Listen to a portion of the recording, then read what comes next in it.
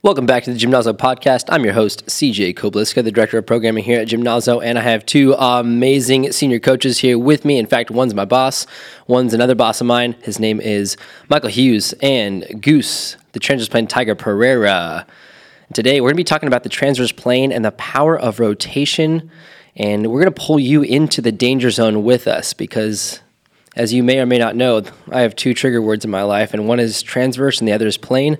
And when they're both put together, I am immediately activated and I'm ready to rock and roll. Welcome to the Gymnazo Podcast, where you get to peek behind the curtains of what it takes to create and run a seven-figure fitness facility that ranks in the top 5% of boutique fitness studios for revenue. But to be honest, that's the least important thing about us. Founded by me, Michael Hughes, Gymnazo has created an ecosystem of services that blend performance with restoration techniques and attracts top coaches to its facility. Hosted by its owners, Peyton and myself, and our top coaches, this podcast shares our best practices on everything from how to build a sustainable fitness business to how to program for maximum results to how to build a hybrid training module that's online and in person. We have marketing secrets, movement innovation, and breaking down trends in the industry. If you're a fitness professional or a fitness business owner, this is where you learn how to sharpen your skills and to see maximum results. So I think the best way to get this started is to define what is the transverse plane. Michael, you want to take it away? Yeah, it's a plane of motion that I really had no idea about, except for the first page of the kinesiology book that I had. I don't even know the title of that book, but that was it. And I realized it was cutting the person in half from top to bottom. And I'm like, okay, that's what the transverse plane is. Move on, next page. And I realized that has nothing to do with it whatsoever. It's rotation in movement. It is the spiral. It is the up and down translation. It is the one plane of motion that is not affected by gravity, that the body uses to maximize power. That's my answer. That's what the transverse plane is. That sounds powerful. I can't wait to dive in deeper. Goose, what you got for us? I mean, he said it better than I possibly could, but it's the power plane. It's that plane of motion, like he said, isn't really affected by gravity, really rotational, and you generate power. You use it for everything, from walking to biking to everything. It's literally implemented in every single motion that you're doing. For those of you that you're not very familiar with anatomy, physiology, and haven't opened up a textbook that has the planes of motion in it, Michael had mentioned something about the body being split from the top to the bottom, and how it seems so abstract, like just to be cut in half. Like when you see this in the book, it looks like there's a piece of paper going through the person's body, and it's saying, all right, you have an upper half and you have a lower half, and basically you're horizontally twisting. So the upper body can rotate on top, the lower body can rotate beneath, and there's not very much information beyond that except for, all right, now here's how the joints move in transverse plane, like the hips, internal, external rotation. Right. And shoulder, transverse plane abduction and transverse plane adduction. And it starts throwing all these words in here that just don't really make any sense to real life. It's just foundational stuff of definitions, trying to put something into a corner, into a box that doesn't really actually define it or express what it truly is. When you first heard the words transverse plane and were taught about it, what kind of things have stuck with you since that original time of learning about it? Or how has your idea of what the transverse plane really is shifted? And I don't want to go too deep into this, but more of a high level here. The first time someone told me to think about doing movement in three planes of motion, I was like anything? They're like pretty much like anything, like just general speaking, global motion. So the first time I applied it to myself was a plank. I took my pelvis and went up and down, took my pelvis, went side to side, took my pelvis and spun it. Like literally just right pocket down, left pocket up, right pocket down, left pocket up. The whole thing. I was like, oh, cool. That's like rotating. And that was like my first I applied it to myself for the first time in training and conditioning, but not realizing that you swing a baseball bat, right? You roll, you flip, you do anything like that. That's all rotational motion. But then it gets taking that next level real quick, like diving into it's called what you do when you walk and run. Like I was a big track. I was about to use the word track star. So I've seen you sprint. track, athlete, and realizing that if you don't have good rotational movement through the pelvis and thoracic spine, like you're working too hard.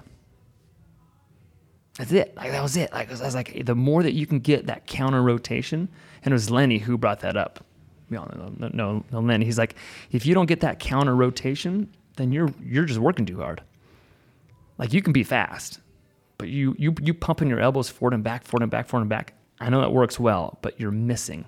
And that was like, okay, wait a minute. And it says if you're working transverse plane in open chain, like foot not connected to the ground, which is all the PT I've ever been, and I worked in PT for like 3 years, all open chain. I'm like, what? Anyways, I'll stop there. But that was a big aha moment for me, that you can actually purposely isolate a body in the spinning pattern and train it in a way that's pretty much unknown in most traditional settings. About you, Goose? Thinking back, probably baseball would be like the earliest kind of ideas, and not really knowing what was going on, but always seeing, I feel like in anatomy and biology and all these classes and stuff, whenever they talked about transverse plane, they showed a guy swinging. Like they would have that same kind of cross-section cut, guy with a baseball bat in his hands in that kind of positioning. And seeing those, I then kind of like, oh, dude, so swinging a baseball bat, that's transverse plane.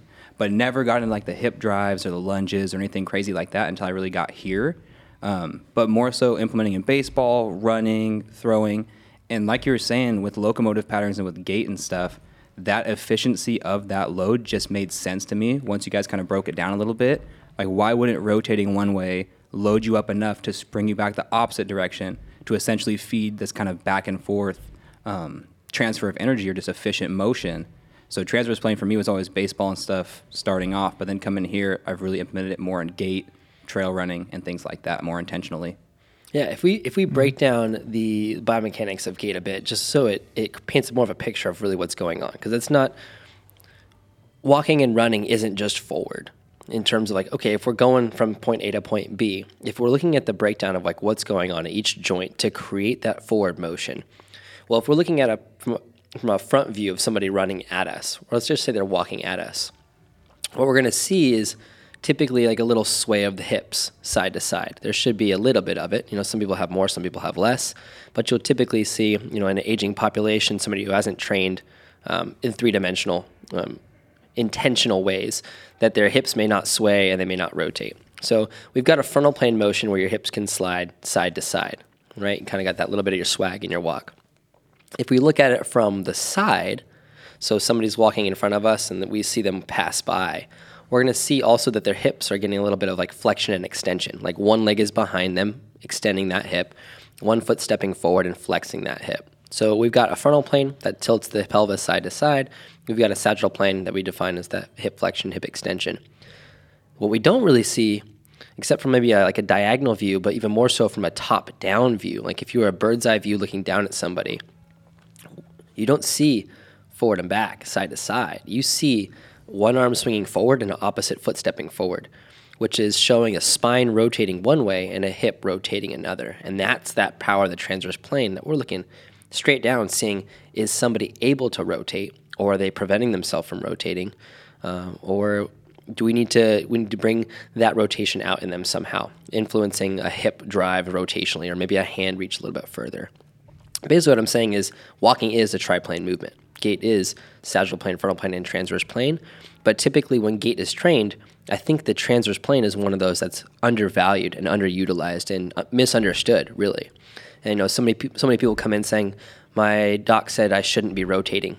Or they say, hey, rotation hurts me. Mm-hmm. And the easiest thing to do is say, okay, well, just don't rotate. Or say, yeah, rotation's bad, don't do it.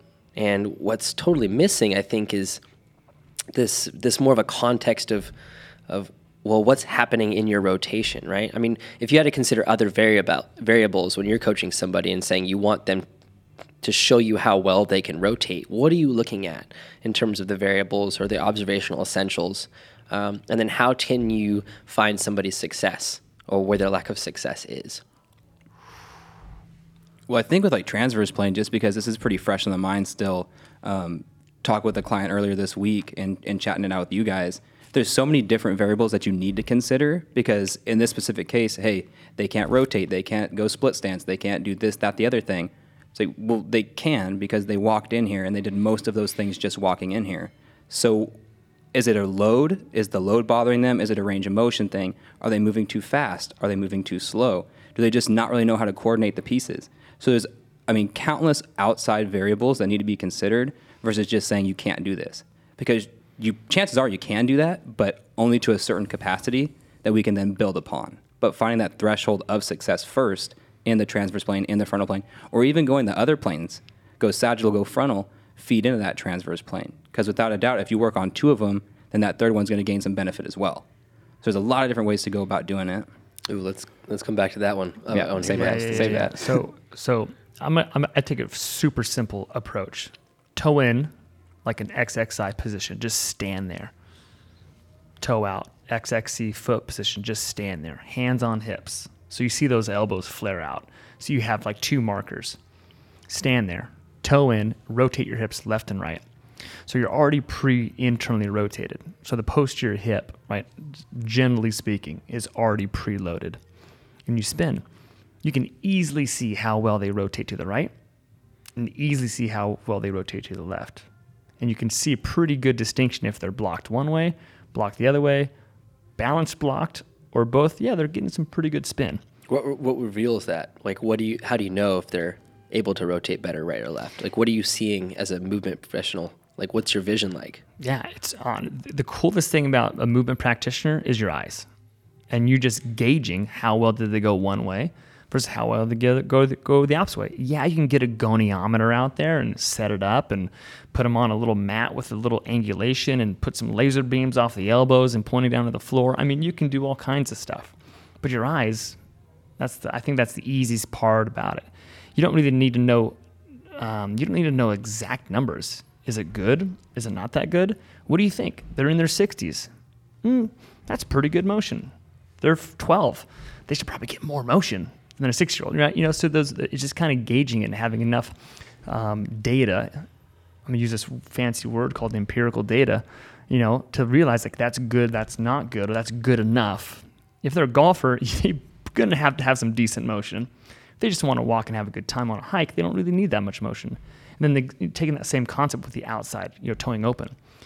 And it's super simple because you realize what muscles really influence rotational patterns and therefore what joints connect to it.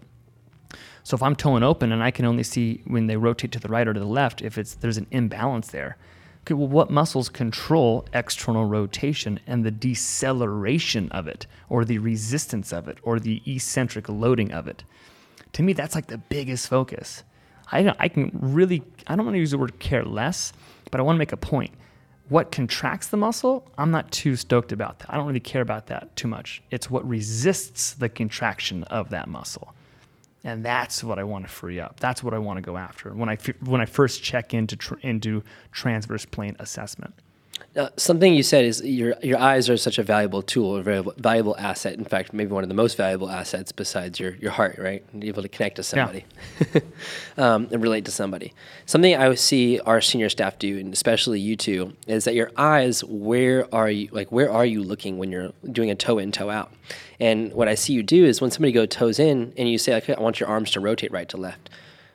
What I see you check is not just one place. And you're looking at how their whole body is able to rotate. So, for example, if you have toes rotated inward and you have their hands out in front of them, and you say, all right, I want you to keep your arms straight as possible, keep your hands touching, and rotate your arms as far to the right. Let your whole body help you rotate, and as far to the left. First, I see you just analyze or check out how far they're able to reach their hands back and forth. And when you recognize the symmetry of their range and rotation, the next layer you look at is typically the hips, and I see you kind of scan down. And so as they're rotating right and left, you're like, it looks pretty even. They look like they can get to both sides exactly the same. You check at the hips, and like, okay, I'm seeing both hips move. Check the knees, they look pretty stable. They're not rotating too far outward or inward or bailing out. And then you check the feet, and let's say they had when they're rotating to their left foot was flat, but when they're rotating to their right foot lifted up, or tried to then externally rotate and go, wait a second.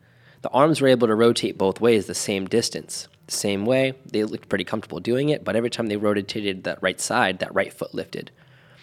And now, I mean, where does your head go then when you start to see that? Because then I see like, hey, I think we know where to go next to help you rotate better. I think we know why you're experiencing discomfort or why you may be feeling these imbalances. What's kind of going on in your mind if you're witnessing something like a right foot lifting or actually rotating when they're rotating right? Even though their arms are going the same distance, what's the thought process like? Can I go? Yeah. I'm tear it amping up. this one.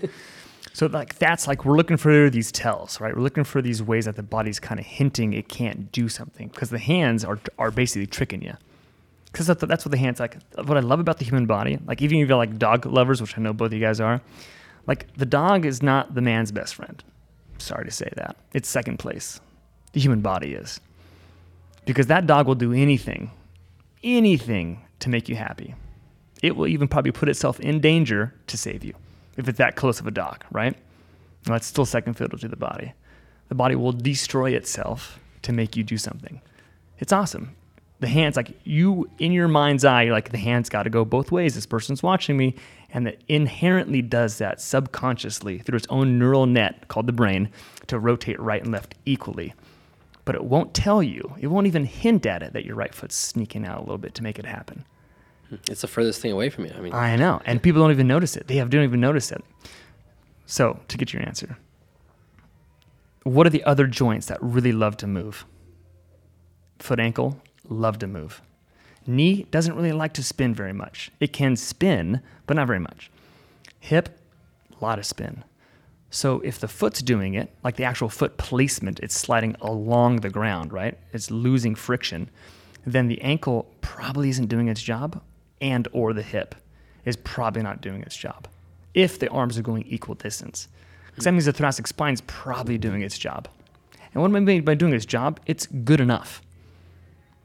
Numbers don't even matter. It's just visual look. I think you said it perfectly. Yeah, I mean, what I got from that is that it's like we're not just looking at one joint. We've got to look at the body holistically, and we've got to scan the mobile spots or the areas of our body, the joints that are more mobile by trade, by design. You got your foot and ankle, right? They can move a lot more 360 degrees. Your knee just wants to flex primarily, but it can go through other motions if it needs to. Definitely, and of course the funnel plane, right? Yeah.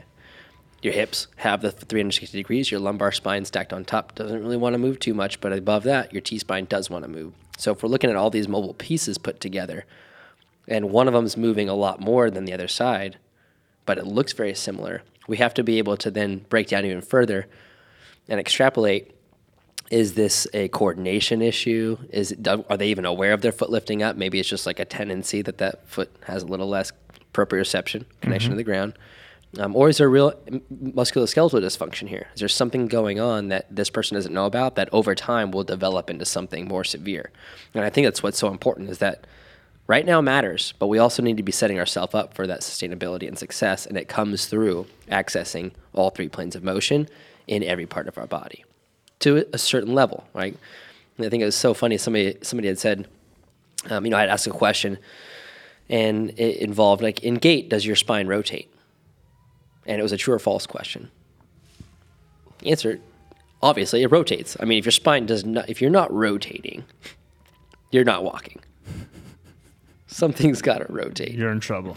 Challenge me on this, somebody, like it's going to rotate. Somebody had said, I'm really disheartened by your answer from what you guys are training, because the spine shouldn't rotate that much. The rest of your body should be decelerating that rotation so it doesn't happen to that level. And I asked, so does the spine rotate? Or are we saying that it doesn't rotate?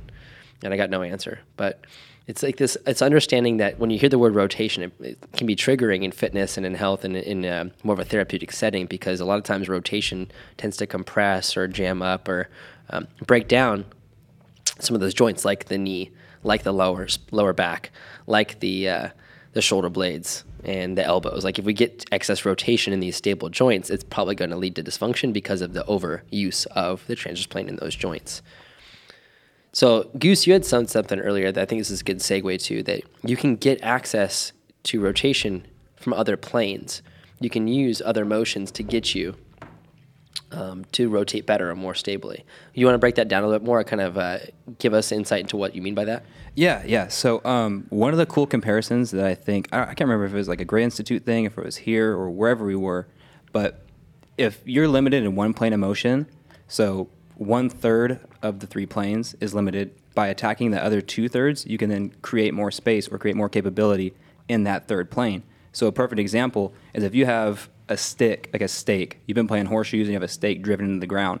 If you walk up to that stake and try to pull it straight out of the ground, I mean, if you can do it, awesome, good for you. But chances are you're going to go for that little wiggle front to back, and you go for that wiggle side to side for a bit, and now all of a sudden you have that rotational wiggle that's already kind of forming, and you can pull that stake straight out of the ground. So you've created so much space, you've created so much, in air quotes, like lengthening of that tissue in these other planes, or shortening, whatever the desired outcome is, that's going to feed into that 3rd plane and then feed into more success for that client. And that's, I mean, again, you want to call me out on that one. I'm down to argue with that too. I think we're just looking for a fight.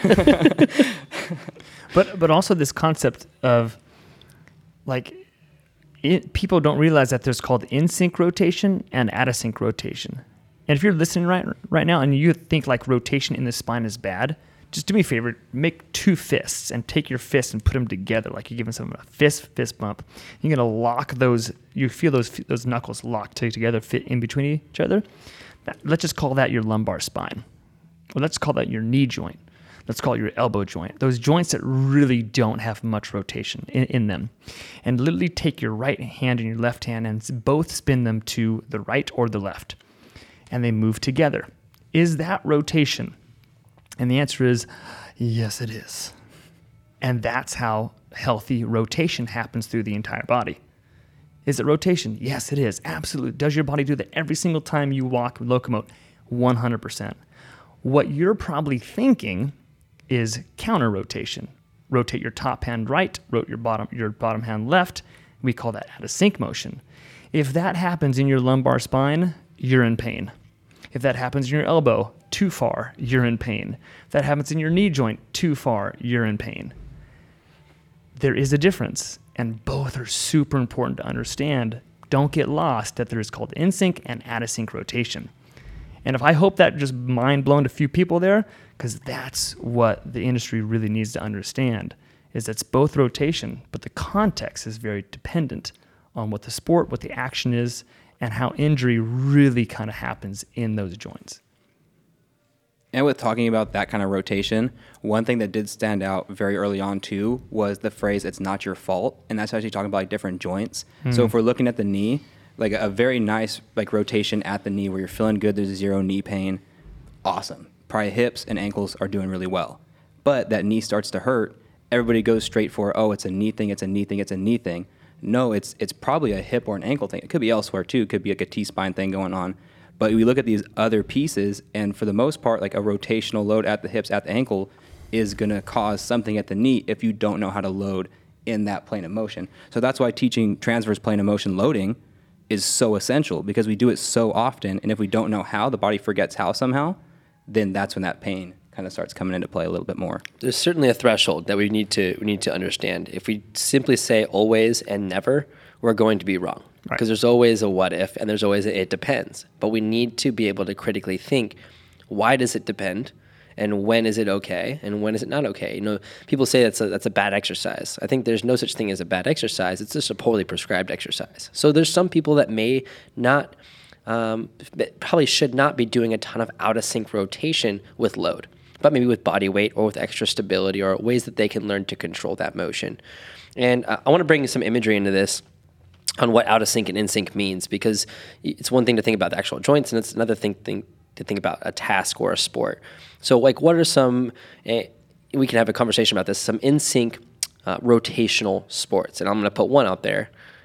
Golf is an in sync motion. Your hips turn one way and your upper body or your thoracic spine goes with that rotation, and then your hips turn the other way. And even though there's more of a lag time, like it's a whip effect, your body's still rotating together, to the right and to the left, or to the left and to the right, depending on your side swing.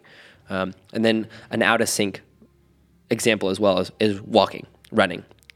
Your hips go, when your right foot steps forward, your hips turn left. And at the same time, your left hand swings forward, swinging your spine to the right, creating out of sync motion.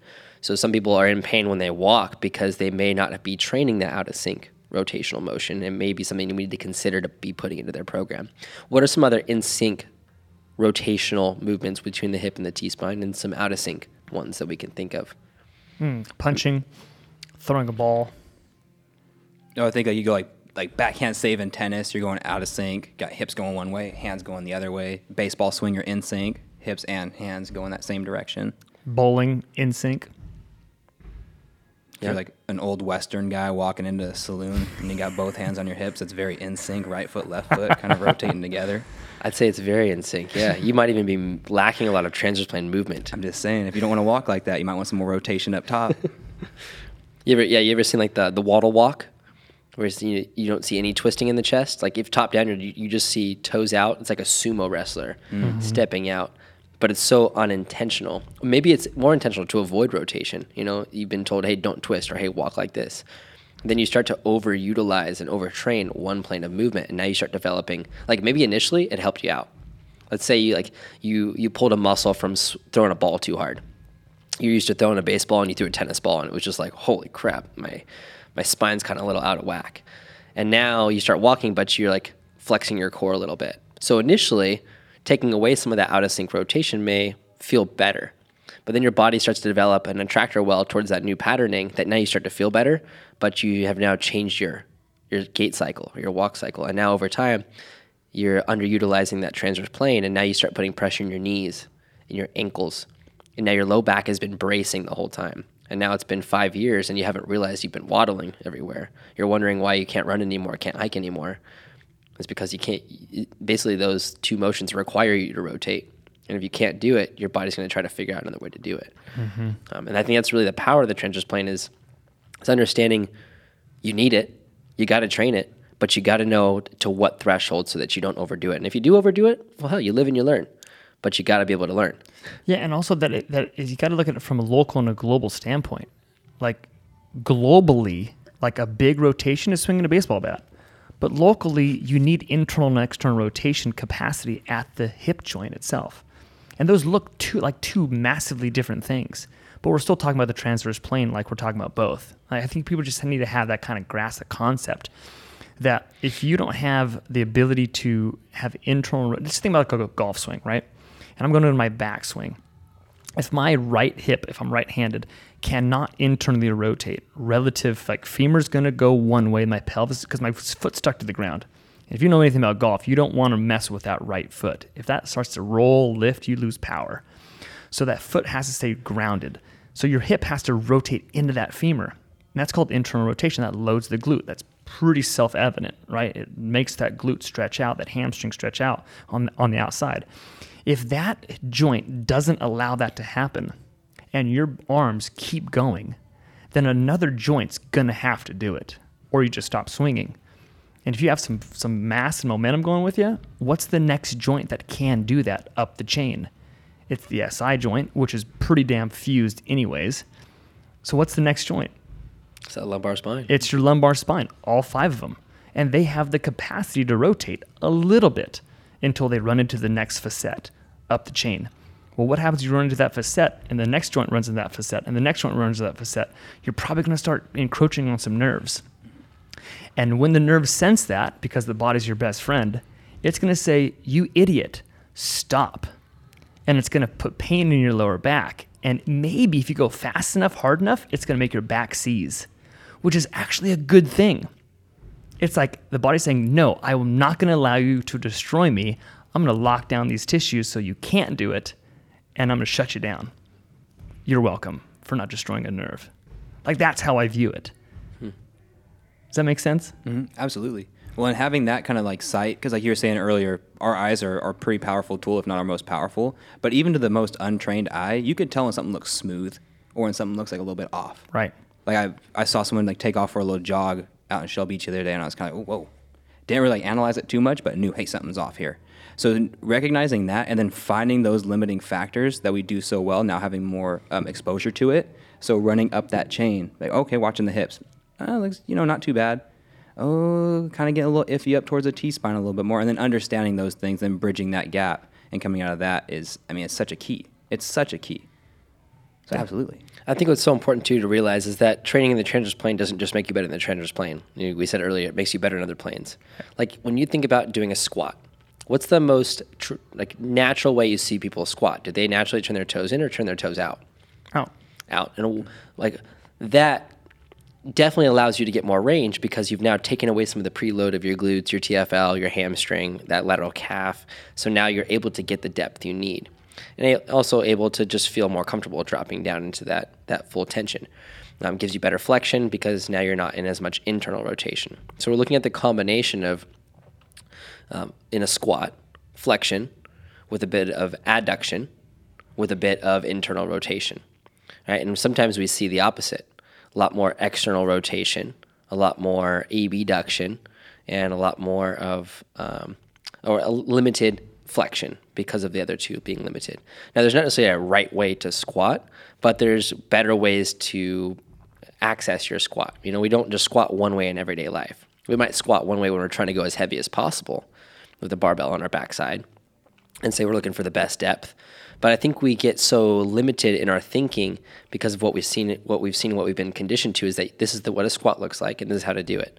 Without realizing that if we only squat this one way, and this is perfect form, that we're now underdeveloping our ability to squat in other foot positions so that when we do go to put something away in the dishwasher, we do go to pick something up off the ground, we do go do some yard work, we're squatting down and playing with our kids, our grandkids. We're just squatting down to squat, I don't know, I find myself in a squat rather than standing a lot more often because it feels nice. But I know for a lot of others, it doesn't feel good to hold a deep squat or a deep crouch. And a lot of that comes from lack of access into your internal rotation, your adduction, and your deep hip flexion, which is basically loading your whole posterior and lateral tissues. Mm-hmm. What are some other movements that you think will benefit from, let's say, internal rotation hip training? Okay, ready? Like traditional type stuff or other stuff. Ready? I think this is going to be a good one. The one moment, if you can get more internal hip rotation, you're going to find that girlfriend, that boyfriend better. Check this out. I can't This wait. guy's going in right now. I like it. Check this out. Think about a very good looking movement, right? And where you see good looking movement, where people are really trying to sell that they're looking good, sexy, hot, wearing nice clothes, hint, hint, the runway, the model runway, right? They're looking good. How do they move on the model runway? Some swagger, some sway, some rotation in the shoulders if you're a guy, some big old sway rotation in the hips. You can only do that if you have access to that motion, and I'll fall on your butt. Or you're going to be walking with your toes out trying too hard. Exactly, and you're going to look like a duck, right? This duck's got way too much swag. So here's my theory. If you have good rotation through your body, then you're going to mate because you're going to be attractive. And it's the attractive that survived this long. So we got to go back. That's the secret, man. That's the secret. If we go back several hundred years ago and you saw some guy waddling in like that country western guy, you're like, I'm not going to mate with you. You can't even walk across the room. You're not going to survive because survival of the fittest is what got us here, essentially, right? You had to survive against that saber-toothed tiger. So if you can't run very well, if you see someone like walking well, you're like, hey, what's up? You're right? They got some internal rotation in those hips. They got some counter out of sync rotation through that thoracic spine, and their genes passed on. Dating tips from Michael Hughes. There it is. Write that one down. Got to work on my internal rotation swagger walk. That's the truth, though. I think it's I've been holding on to that comment for a long time. I can tell. This is the right podcast for it. This is the right spot. No, I think it's powerful too. I mean, if you go back even further, you got to go hunt for your food. You're probably not just throwing stuff forward. You're probably like turning your head as you're running, like you're trying to run away for something or you're trying to chase something. You got to throw a spear. Maybe you're just out exploring around and you got to like lift stuff and set it out of the way, look under rocks, get into those funky positions. We don't have to do that these days. So why train in the transverse plane? We don't got to do it anymore. We don't got to hunt. We don't got to throw. But we still gotta mate. Still gotta make a life for ourselves. We still gotta feel good walking. But more so, I think we just need to have access to that range. Yeah, and if we avoid critical. it, and we've been I mean, honestly question yourself. Like, have I been intentionally twisting? I mean, a lot of us don't think about the transverse plane and we already are doing it. So fantastic. But if you're intentionally limiting yourself from going through rotational steps because you're afraid of what the knee's going to do or your low back's going to hurt, it's not rotation that's hurting you. It's your lack of ability to understand how you're rotating. Right. What else? So we got walking, we got squatting. What else benefits from internal rotation? I mean, it's everything. It's everything. I couldn't imagine training without now having it implemented into my practice. First time you see a transverse plane lunge, what the hell was that? I don't know what the heck's going on here. But now that it's in there, and I've experienced it translate to my entire life, from Spartan races to playing basketball to rope flowing to just like shooting the shit with you guys, hanging out on a Tuesday night, moving around a little bit, I argue that it will help everything. I've never not seen you move in the transverse plane. I'm probably 99% transverse plane. 1% the other two. 1% tiger. Okay, so we get into this factor, like that is the plane of motion that I think the body loses first, is internal rotation. Meaning it loses the capacity to get into it, to access it. I think we've got to be, because we all think the same way here, you know, like, and I know we're kind of jumping over topics, like of course you understand the context of what we're talking about, but if you don't, if you lack the access to get into it, or essentially the loading, we use the word loading a lot, what we really mean is the eccentric aspect of that muscle, right? The ability to stretch the tissue out under tension. Just like lowering a barbell slowly is eccentric loading through the bicep, right? It's loading. That's what we actually mean by it. But that loses, that goes away. Then if you look at the fibers of the glutes, especially the glute max, they run more left to right than anything else. Yeah, they have some up and down there, but more left to right. So if they attach to the femur and that femur cannot spin internally, you can't load them. If you can't load or move a muscle, you can't strengthen it. If you can't strengthen it, you can't build hypertrophy, you keep on going. Strength, you can't access it. The neurological function turns off. Excuse me, that's too much of a bold word. It diminishes. It slows down. It gets quieter. Flat butt syndrome. Well, hey man, right? I've seen a lot of stuff around Instagram that shows me how to train my glutes, and it's glute bridges, it's barbell on my hips, bridge off of a bench, and just my butt feels burning. What's that missing? Yeah, it's flexion and extension, which is a primary motion of the hips, but it's not the best one. It's second fiddle. It's second place. It's powerful, no questions. But the glute max is the beast. Yeah, you got the internal, external obturators, you got the minimus and medius, right? But those are way smaller. Way smaller. Just to me, like when I look at training and conditioning, I'm not looking for good. I'm looking for the best. Because I don't want to be a good trainer. I want to be the best trainer. And if you just want to do good training, you're doing good training with flexion and extension. You're doing good, but you're missing out. There's way more to life than contraction. There's way more. Yeah, I think that's the biggest thing. All you people doing all that stuff, good job. But it is good. It is a B+. I'm sorry. Don't be sorry. Just tell them how it is. I would even argue it's like 66%. Well, you depend on the muscle, right? Yeah. I think missing out on like a full plane, and even this one, I might even say like that's like 34%. Is the transverse plane. Yeah, without intentionally putting transverse plane in motion into your workout, you're still going to be hitting the transverse plane. Like it's impossible not to. It's not like it's this or it's nothing. It's like when we say transverse plane, we're just bringing an intent to maybe more internal and external rotation. If we're talking about training in the frontal plane, we're working more adduction and abduction. If we're talking about sagittal plane, we're talking about more the flexion and extension, and that's relative to the joint. And I want to make something clear too. Like, if 3D Maps from Gray Institute is one of the most powerful ways to really integrate the planes of motion into movement and training, movement and exercise, and to really assess what your clients and athletes have access into and what they may be missing. It's going to show you, we say a sagittal plane lunge. We call it a sagittal plane lunge because your ankle, your knee, your hip, your spine, your shoulders, everything is moving primarily through the sagittal plane, anterior lunge and posterior lunge. A frontal plane lunge is more of a you're moving everything in the frontal plane, your ankle, your knee, your hip, your spine, your shoulders.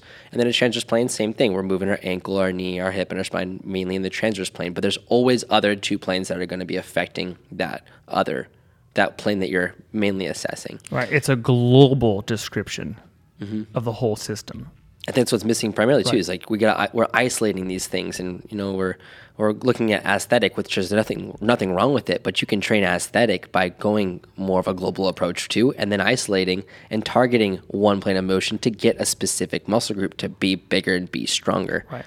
And I think actually the bodybuilding or the physique building community gets that. But again, they're still I think almost missing out better on than anybody. because they know how to exactly target that posterior delt. You have to turn your wrist this way. You have to position yourself this way. And I think if people understood that more from all the other joints in performance, not just muscle hypertrophy, you'd really get a good understanding of how to avoid a lot of injury and make someone badass on the court. Because if you really understand the biomechanics of how to avoid injury, you therefore know how to make someone badass. It's just the reverse context. It's if you can break down the chain reaction to help someone not have knee stress, then it's the same thought process to make that knee and therefore the surrounding connective tissue, ankle, hip, be that much more awesome. Bring the yin to your yang in your training. Ooh. Eccentric, concentric. Bring the balance. Understand what you're doing, what you're looking at, but also just express it. I mean, move it. Don't avoid certain things. Just know where the thresholds are with those movements, and you're gonna be okay. And stop looking through a telescope. Like we got to get a fisheye lens going here. That's just my whole take on it. Because I've been on that body. That's where I started, was physique building. Like Arnold Schwarzenegger, the guy's my homeboy. I read his whole encyclopedia, and I dug it. I really did. But it was about a way of doing something. And by the way, there's a whole freaking chapter on stretching, which people just missed out on for some reason. I don't know why, but it's really like it's just this whole concept. Like physique building is not fitness. That's not sport fitness. And I think there's just people caught up like, this is how I got to look. So therefore, that's the only way to do it. I don't know. I'm going off a tangent here, but it's fitness-ish. It is. I don't know. Sorry, you're not going to be really good on the basketball court or climbing a mountain. I fully realize this when I do a good weight building routine, and then I try to go dribble basketball. It didn't work. I was less coordinated. But now I do an RMT rope, and I go do a sport. I'm even better than I've ever been, at least in terms of the movement capacity, the flow of it all. It's really profound. And it does go so much deeper too. There's so many layers that can go into this. Just your intent when you go and lift. WEC Method talks about this a lot, which is rotational intent for the event. And Alex Kennelly's from Landmine University. And it's when you're doing a standard traditional lift, just add another layer of intent to steer your body. Because when we're saying transverse plane, you don't have to be actively rotating. No, you could be decelerating your rotation, and you see it all the time. I don't know what the name of the exercise is, but you have it's like a pulley system. You're lateral facing it, and your hands are out in front, and you're decelerating that band from pulling you in. Mm-hmm. It's okay. That's still incorporating the transverse plane in a sense, and you're stabilizing. But you got to add some kind of dynamic component there, where your body's now having a task to complete or accomplish, which is to bring yourself through center, not staying center, but you have to go and swing the pendulum both ways. If you only train at your middle and you're saying, okay, I'm working the transverse plane and stabilizing with this isometric or isotonic motion, and I'm able to decelerate my twist, and that's the safest way to do it because that's what the studies show, you're missing out on a key component, which is that you've got to be able to return your body to that baseline, to that homeostatic place, not stay there. Because life is going to throw some curveballs at you, literally make you curve and turn, and you're going to fall and you're going to twist. You're going to wipe your own ass, and you're going to turn and you're like, oh, I pulled a muscle on my back. And it's like, oh, I should have been training that transverse plane that Gus was talking about, damn it. It's just incorporate some of these extra rotations and see if you can let your body rotate a certain range of motion, a certain speed, return to center. Can you do it successfully? Do you still feel stable? Are you adding that intent to these very traditional activities? Chances are you already are. But recognize when you may be avoiding it because of a preconceived notion about what the transverse plane is and what you've been told not to do. Yeah, and even with flexibility, I realized that I could gain so much more flexibility, muscle flexibility so much faster if I stretched in 3 different planes of motion. Take a rubber band in your eyes from one hand to the other hand and pull it apart. That's called sagittal plane, right? It goes from point A to point B in a straight line away from each other. Then take point A and actually laterally shift it sideways, right? I'll kind of, if you're watching this on the YouTube's away, then laterally shift. That's actually further away, point A and point B. And then take those and spin it. And if you've taken a rubber band enough and spun it and keep spinning it, what happens? It's called max out and pop. It Creates some torque. Yeah, but it creates a but it lot of also tension. gets shorter, right? It condenses. So therefore, we're taking point A and point B and actually we're stressing it. The max load. Right, exactly. So it's kind of one of those fancy things like, wait a minute, if I can prove it to you in a rubber band, then aren't muscles almost the exact same thing? And I think that's what we're really missing out on. Well, and it makes sense too, like just to understand, obviously we've done a lot of studying on how tissues lengthen, on how they shorten, and which directions they all kind of run for the most part. Through actually moving. Your studying is like actually experiencing it, by the way. This Yes. isn't reading about transverse plane. yeah, This I'm- is feeling it. I don't read. I just do things. I just make it happen. Feel it, know it. Exactly. So by feeling it and by knowing it, we kind of understand like that load to explode, which to maximize that load to get a more efficient explode out of it, it seems so simple. Why would you not want this tool in your tool belt to load the transverse plane, to understand how the tissue is going to be as efficient as possible, and then for whatever your desired goal is, it's going to make you better at your desired goal. Right. I just don't understand why you would limit yourself to not have that in there. And I get that there's like a fear piece around it, but I think that comes from, like we're saying, a lack of understanding of how to properly or how to intentionally load in this desired way. Let's also talk about some examples too, because I think this is a great way just to simplify the experiences. You could listen to it all day, read about it all day, but until you physically experience this, it's not going to make any sense. It's just going to be sitting out there like, oh, it's a scary zone to kind of visit.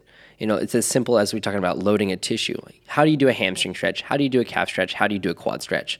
I see the same things over and over and over again with our population that's more so, over the age of 40. And I'm not saying anything specific about them, except that they just learned something when they were in their teens and 20s and 30s, and they just kept doing that. So great, let's expand upon it. But you see a typical calf stretch, hands on the wall, push your heel backwards. Oh, great calf. Cool. We know our calf doesn't just attach like an Achilles to the back of the heel. It surrounds the tib and fib, and it's attached diagonally. And then you've got your typical hamstring stretch. You put your leg up on a box or a bench, and you fall forward. Oh, it feels like, wow, my hamstring is always so tight. Okay, you're testing it in the sagittal plane primarily. You do a quad stretch. You pull your foot up and you hold it back behind you. You go, oh, my quads. That's so great. But your quads, your hamstrings, and your calves are all saying you are forgetting about the other 66.6% of this stretch, which is adding some lateral motion, adding some rotational movement. And just like your rubber band analogy, you pull it out, you pull it to the side, and you twist it. That's going to give you a much more thorough sense of how much you can access into now your mobility, not just the tissue, but now you're stretching a calf, right? And then you start to move your hip side to side, and rotationally, you start to realize how much availability is in your ankle and your hip. You do a hamstring stretch with your leg up on a chair, whatever, fall forward and slide side to side and rotate. You're going to realize how much now mobility your hip has or your spine has. Or doesn't have, actually. Or doesn't, right. That's actually probably what you're going to sense is like, oh, I'm limited here. But you just keep working at that, and that's what makes you get success faster and even more effectively, because now it's going to carry over to things that you actually do in your real life that you're not even thinking about. Your body just does. Right, because that's the crazy thing is like you realize that the body does do those things. It's subtle, but who cares? Do it subtly then. Make your training, it doesn't, it's like these it's really just profound because we just don't know. I didn't know that the pelvis literally went through flexion, adduction, and internal rotation when my front foot hit the ground walking. I didn't know that. So I didn't train it because I didn't know it. And even if it's a slight bit of internal rotation, that slight bit times 10,000 steps a day, that adds up. I'll take 10,000 pennies every day. No problem. No problem. Hook it up because that's going to add up a lot. And that's, I think, what the transverse plane is in daily functional movement. If you don't count those 10,000 pennies every day, you're going to be pretty deficient in a few years. And you're going to wonder what happened. It just happened. My knee just hurt. I was picking up my toothbrush off the ground. I don't know why my lower back fell out. I do. You weren't counting your pennies, buddy. It's a lot of pennies. Yeah, dude. I think that was a great comparison, though. That's just so good. Stealing that one. How else can we incorporate the transverse plane into our training? So I kind of provided a visual of some mobility activities, just sliding your hips side to side and adding rotation. What about somebody who's doing a strength training program where they have a standard squat, standard lunge, standard curl, a press, a row maybe, the standard 13 exercises. What can we do to now make that feel like 1,000 different exercises without just adding variety, but adding intent to target parts of those tissues in such an intentional manner that you don't have to worry about it in real life? Well, it comes with the reps for sure, and I think there's easy ways to kind of incorporate like the internal and the external rotation. But like you're saying, with intent, just to break it down a little bit, one move could look the same from the outside, but you could be getting more quad on a lunge, and I could be getting more glute on a lunge based on what we're trying to do for that given movement. Yeah. So for one, maybe developing the awareness of what that glute loading feels like, or what that hip or what that tissue loading feels like. Maybe that's through foam rolling, maybe that's through stretching, through other stuff.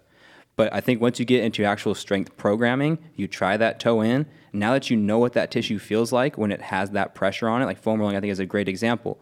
When you're foam rolling a hip, we've talked about in the past, is it rehydrating? Is it blood flow? Yes, it could be all these things, but at the very least, you understand what that tissue feels like now. Mm-hmm. So maybe you go foam rolling, you understand what that pressure at that level feels like, you implement that into your programming, and just slowly start to learn how that rotation being added feels bit by bit. The stretching is a great example, toeing in, toeing out, squats, twist and turn, let the hands be the drivers in rotation if you're just standing still.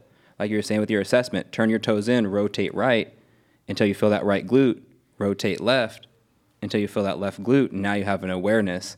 Let's add that back into our strength programming now. Yeah, and maybe start lighter. If you're doing 225 on your back with the barbell, you might not want to add a 45-degree rotation yet. Yeah, exactly. Ease into that. What I get from you, Goose, is a very non-straightforward answer, which I absolutely love because I'm the exact same way. Yes. It's explore your motion. Explore. Yes. Don't be afraid to try stuff. But obviously, the disclaimer here is do it gently. Yeah. Do it slowly. And give your body an opportunity to experience something novel. If you always squat up and down with toes out, try it with just a little bit more toe out. Try it with just a little bit more toe in. You might find one is a little bit harder and one's a little bit easier. Maybe you try 1 foot forward in front of the other, which you've probably done split stance squats. But have you been trying to keep your hips square, vertical, up and down? Or have you allowed your body to rotate your hips one way, your upper body rotates the other a little bit now, creating a little bit of out of sync rotation? And now it's creating a whole different stress on your spine and on your hip. Now, there's a lot of people here that are going to say the studies show with adding rotation is going to put too much stress on your joints. I totally get it, yes. But we have to be able, if we're going to be doing it in real life and with light loads, let's practice it in our training environment with some light loads and then gradually add progression. This is not a progressive overload type of challenge. This is a progressive understanding of how your body is able to function and work with the natural forces of gravity, ground reaction force, mass, momentum. If you're in pain, it is not the exercise's fault. You're in pain because the exercise told you there's something, it's a threat, something your body's not used to. And maybe it's because it's too heavy, maybe it's because it's too fast, maybe it's because it just doesn't, your body doesn't know how to stabilize that motion. Right. Yeah, some other examples, Hughes? Yeah, to me, I'll try to go real with it, as real with as possible. Like, if you are not training in a certain pattern, your body's not going to be good at it. It's just that simple. Like right now, we're all working out right now. I don't know if you noticed it. I'm working out really well. I'm training my body how to sit nicely.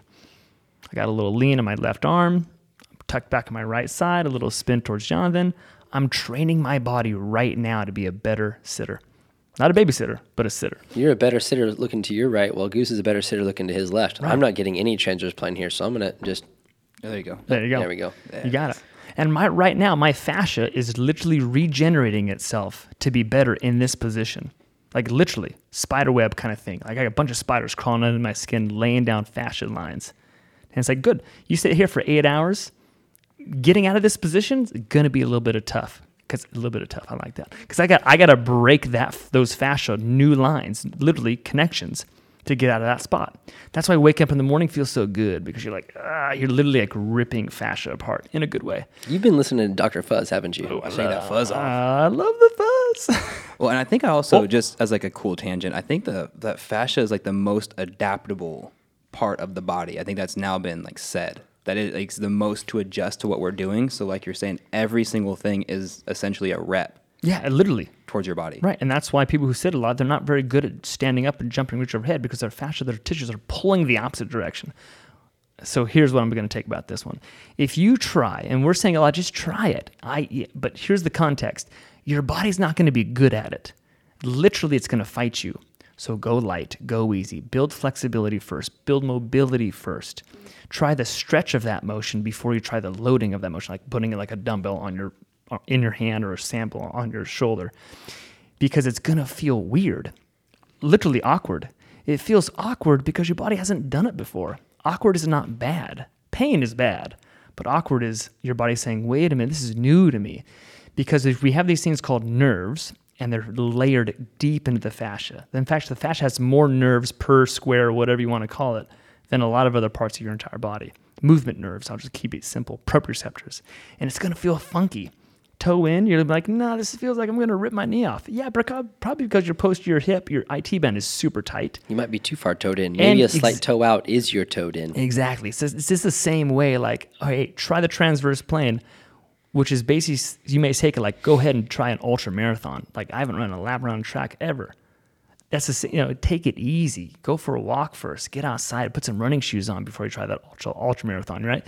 It's really conditioning the body the same way that you would condition anybody brand new into your facility, into your program. You don't jump into it.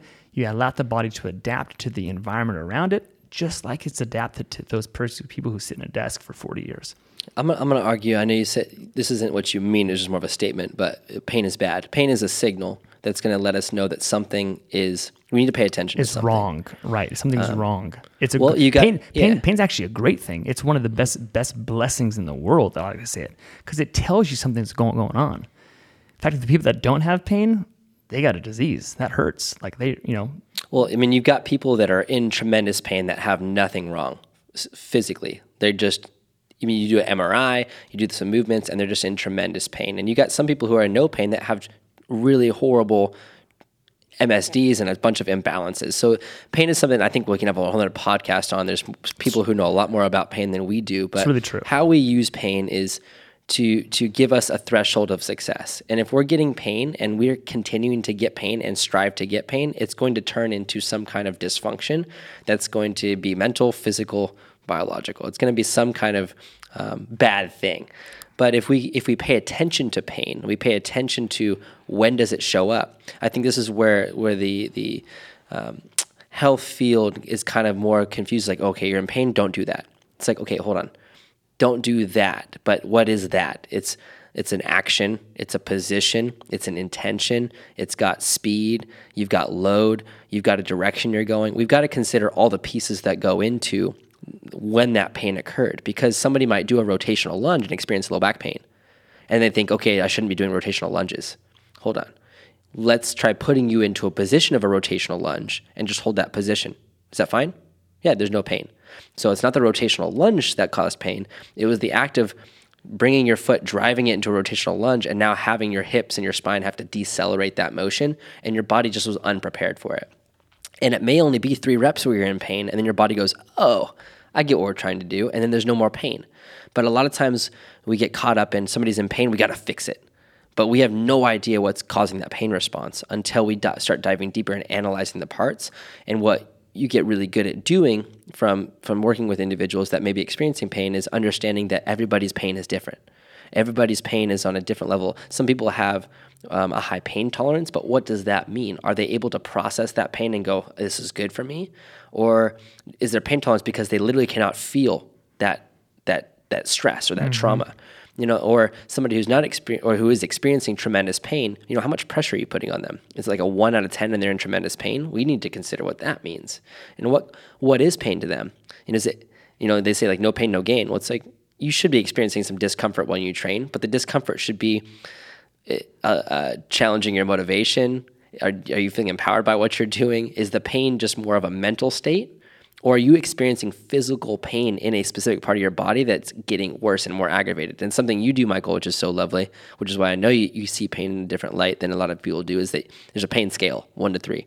1 being, it hurts, but it's not it's not detrimental to my movement and it's not getting worse. 2 is it's uncomfortable and I don't really want to do a whole bunch of these. And then 3 being it's getting worse, right? Am I right on that? You're spot on in terms of the context. Yeah. Love it.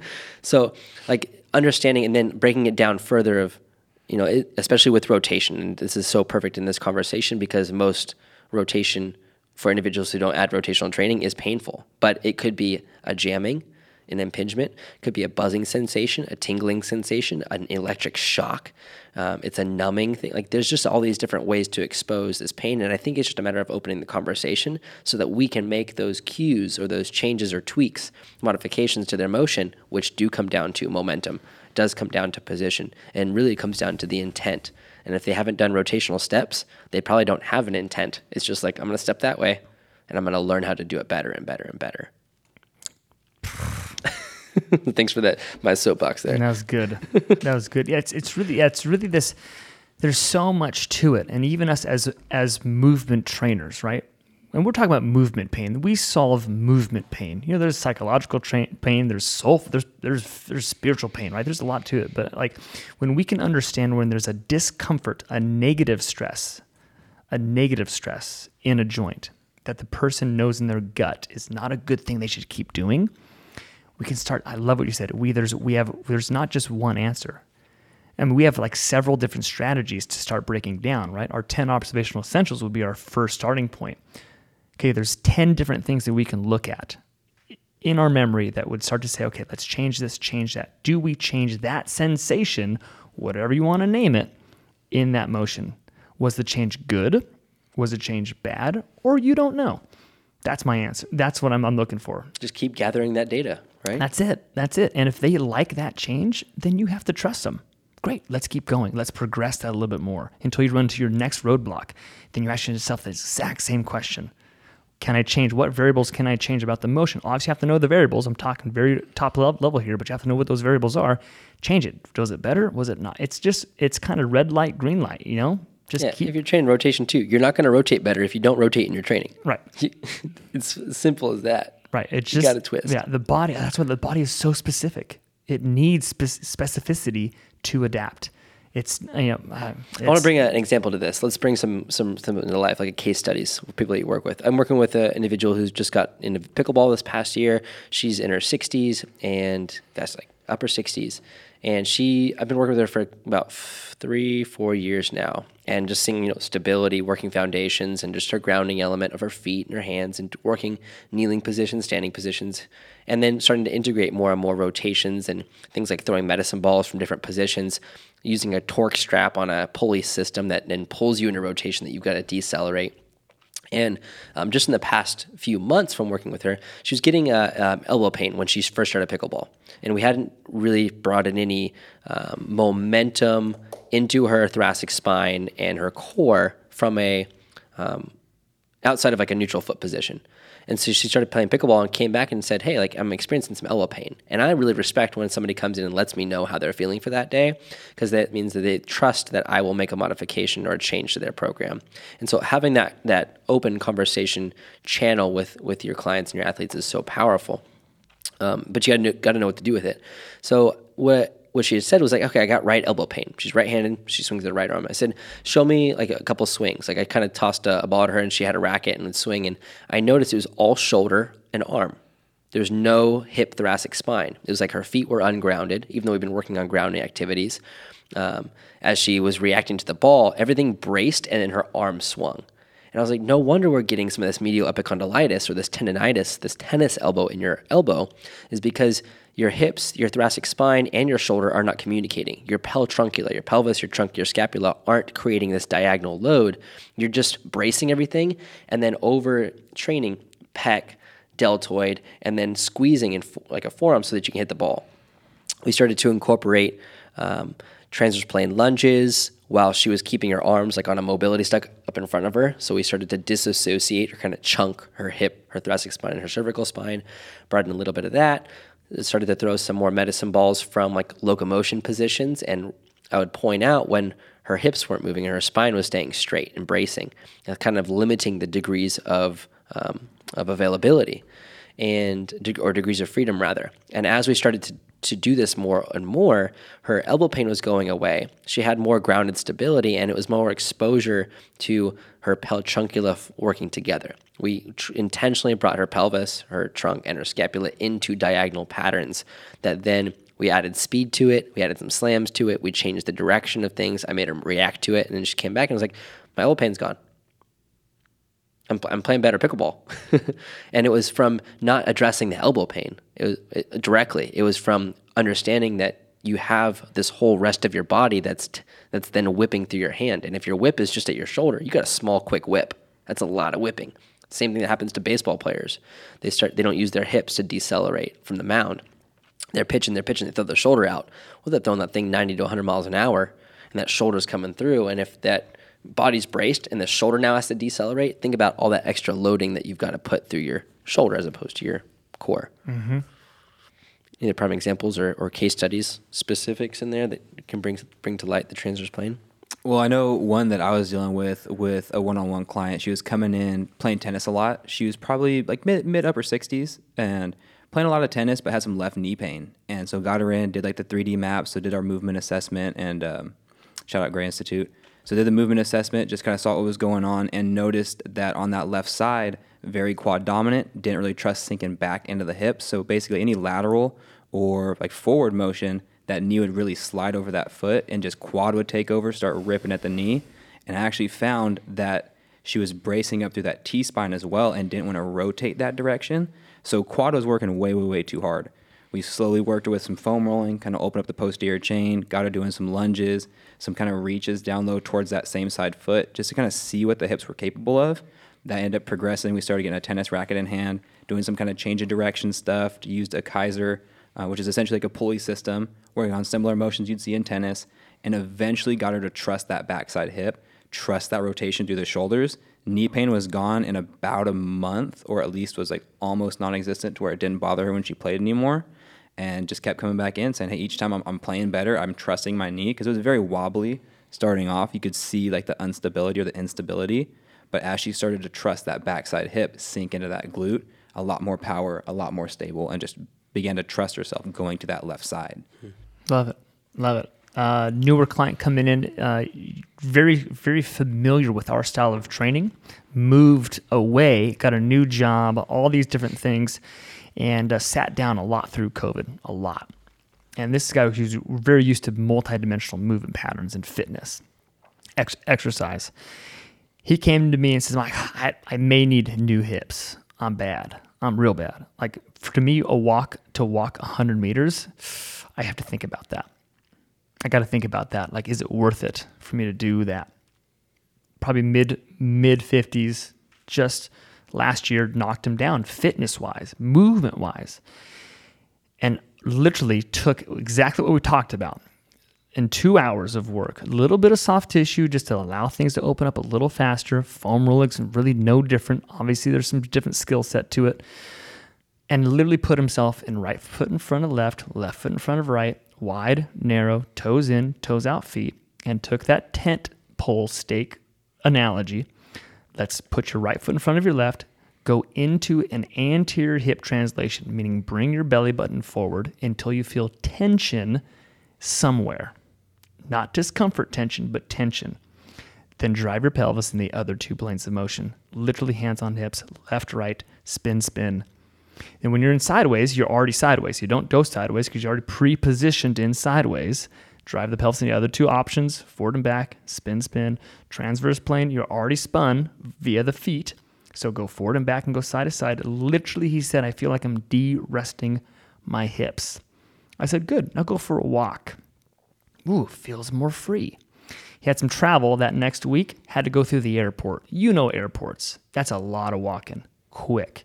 Checked his bag just to make sure he didn't have to lug anything with him. He says, man, he said to myself, he said to himself, and then to me, like, I thought I was going to get so beat up. But literally walked the entire terminal slow. But that's like a mile sometimes walk. That's a win, man. That's a win. And literally nothing. No pain, nothing like that. That's awesome. Just 2 hours of training by taking the tent post analogy.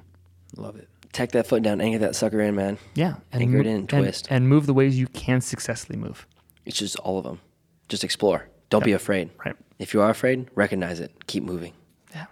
Well, it's wild how fast, I mean, not always, but how fast results can kind of come on like that. 2 hours and like you're noticing a difference. Like I'm willing to bet for folks with certain movement pain, if we could kind of figure out what was going on in that instance, being able to do the soft tissue, the foam rolling, the stretching can alleviate so much by using all 3 planes of motion. You'll see it within one stretch. People, oh, I do feel a little bit better now. It's just so crazy.